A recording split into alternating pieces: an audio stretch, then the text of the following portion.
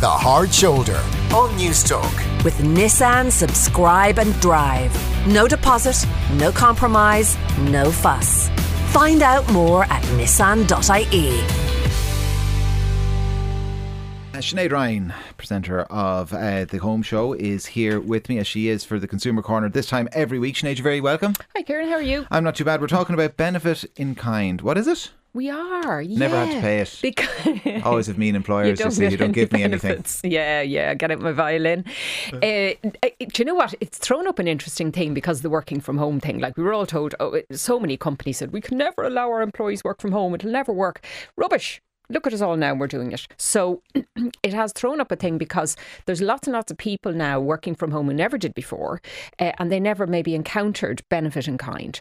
So effectively, it's a tax that's applied to anything your employer gives you that isn't cash. Okay, that isn't your salary, okay, because obviously that's subject to income tax and all the other stuff. So the most common example, of course, is a company car. Yes. But there's lots and lots of other things that employers give to their employees. And there is always a dilemma over, well, is it mine? Is it theirs? Do I pay tax on it? Is it a gift? Is it a present? Is it needed for my work?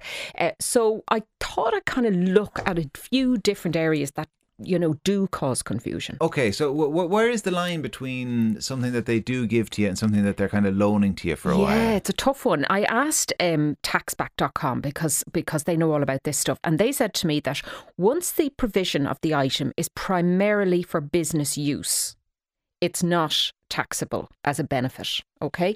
Now, so for instance, that would include, certainly from the working from home brigade, laptops, a printer, your ergonomic chair from work, you know, maybe something that they say, without this, you cannot effectively work for us. Okay. So that's the distinction. That's the line. Now, and if that sounds a tiny bit vague, it can be. But generally speaking, you know, it's your company laptop and you're on a company chair and the company has given you a printer. None of that is going to be taxable, even though you might occasionally print out cartoons for the kids on the printer or, you know, print out something else. And that's Who are these people using their work laptops Look at up home Netflix on to the do work things? laptop. Who are they? No comment. Well, cars then obviously fall outside that because you're using your car for all sorts of other things. Is well, that they the do idea?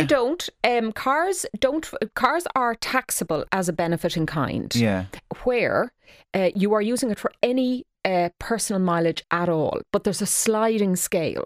So if you're driving a company van and you drop it back to the office every single day and you get into your company vehicle, that's fine, that's theirs and you're only driving it around. Okay. But if you're an executive, you have a company car as part of your job, you take it home and you can scoot the kids around in it at the weekend. Now you see, so there's where it's used for both. So revenue apply a sliding scale depending on the mileage. That's for personal use, and the mileage, that's for business use. And is commuting to and from the office, is that counted as mileage for business use? Do you know, I don't know that it's that strictly taken. Revenue are kind of happy enough. They have wide bands of business use, under 24,000, over really should give me a 48,000. car, but anyway. Do you know? So it tends to be where there's no guarantee of the personal mileage. They assume about 8,000 kilometres a year. Now you'd probably do that a month.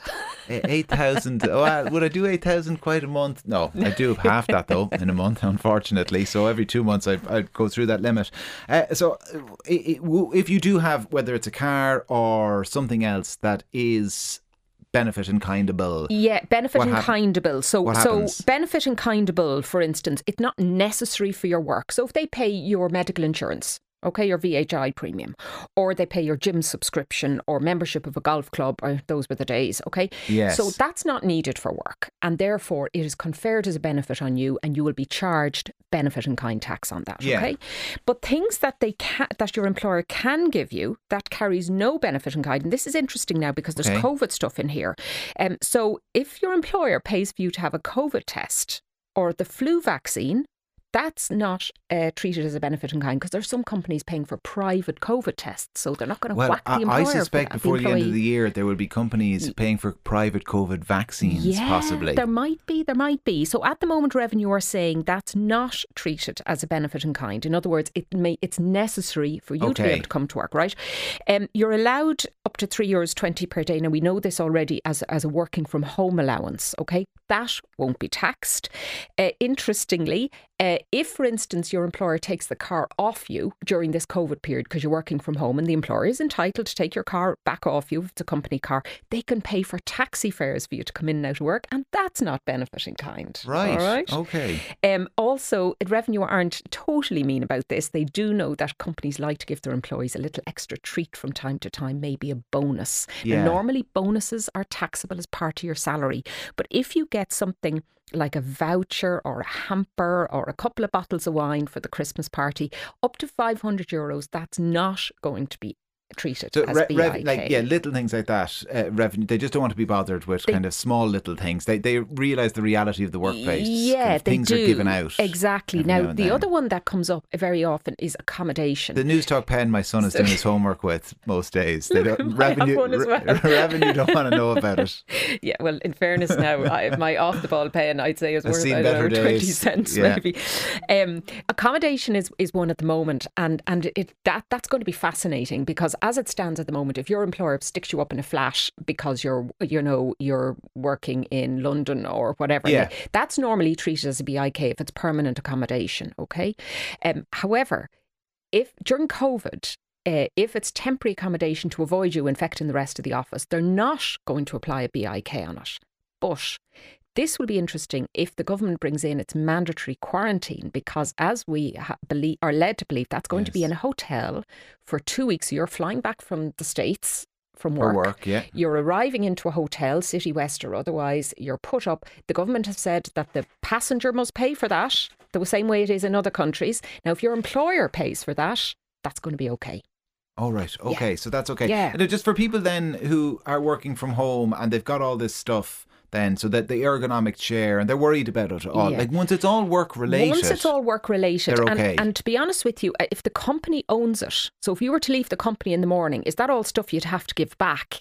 Well, then you're not going to be BIK'd on it. Technically, I think it's probably the answer to that. There's people texting in on 53 Revenue doesn't do technically. 106. Brian from Cork. I have a question about a child studying for college from home. Is there any ability, Sinead, to claim tax back on laptops and having to upgrade the internet? No, I'm afraid there isn't, Brian. However, for third level students, the Department of Higher Education or whatever that one is called, Simon Harris's new department, is giving third level students €250 towards exactly that. Okay, now it hasn't been rolled out just yet. It will be rolled out. I'm told it's imminent. So maybe your son or daughter can claim that 250, and that is purposely designed so that they can upgrade and get a better laptop and all that kind of thing. Another listener says, I have a company car, and as I'm not travelling or doing any business mileage, I'm now paying 30% BIK as I need the car for personal use. Is there any update or change to this, or are there any options to lower my BIK? Thank you. So I suppose they were offsetting some of the personal mileage, was it, because they were doing huge business mileage, and now it's all personal. Exactly, because I mean, the BIK at its highest ranges from 30% of the value of the car down to 6% of the value of the car if you're doing 48,000 kilometres a year, okay? Yeah. Now, given it's all on personal mileage,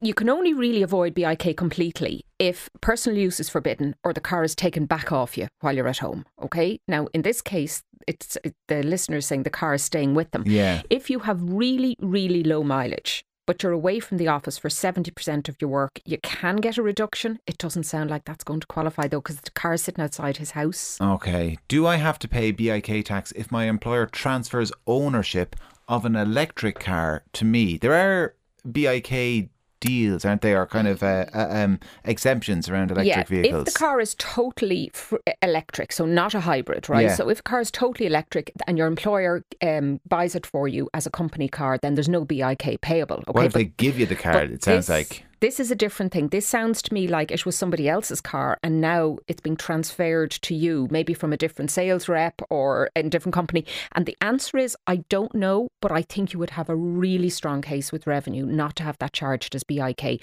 My advice would be to call Revenue. People don't do this often enough. They're terribly nice. They're very knowledgeable and they're at the other end of a phone. I think people are terrified of being on their radar or something. But they shouldn't be. They shouldn't be. Revenue only this week sorted out a big problem for me that was bothering me. They're really good. Yeah. I would ask them or get somebody in your HR department to check with Revenue, because you don't want to be paying that bill if you don't have to. No. Okay. Another listener has texted in, I have a question around BIK on Travel Saver tickets. I bought an annual Travel Saver ticket via my employer. It cost 1,500 quid. That was there was a refund offered due to COVID, and I applied for the maximum, which I guessed would be around 700 quid. However, I only received 337 in my payslip. I asked HR. They said that the refund was taxable as BIK. I can't understand this, as I paid the initial amount of 1,400 net tax. So surely my refund would be 700. Can you explain if this is right? The vagaries of the tax system. This does seem unfair. So much of tax policy seems unfair, Kieran.